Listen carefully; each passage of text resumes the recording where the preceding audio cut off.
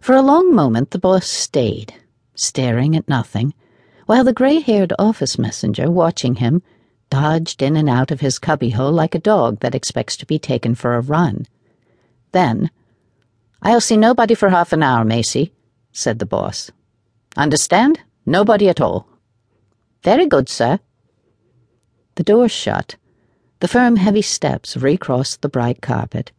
The fat body plumped down in the spring chair, and leaning forward, the boss covered his face with his hands. He intended, he had arranged to weep.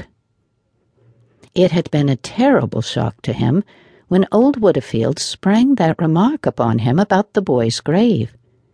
It was exactly as though the earth had opened, and he had seen the boy lying there with Woodfield's girl staring down at him.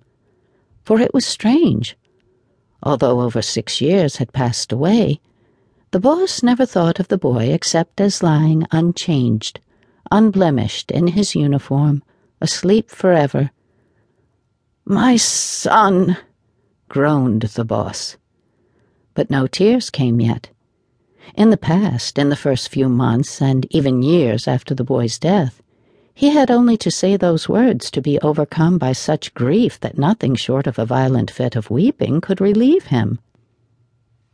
Time, he had declared then, he had told everybody, could make no difference. Other men perhaps might recover, might live their loss down, but not he. How was it possible? His boy was an only son. Ever since his birth, the boss had worked at building up this business for him. It had no other meaning if it was not for the boy. Life itself had come to have no other meaning. How on earth could he have slaved, denied himself, kept going all those years without the promise forever before him of the boy's stepping into his shoes and carrying on where he left off?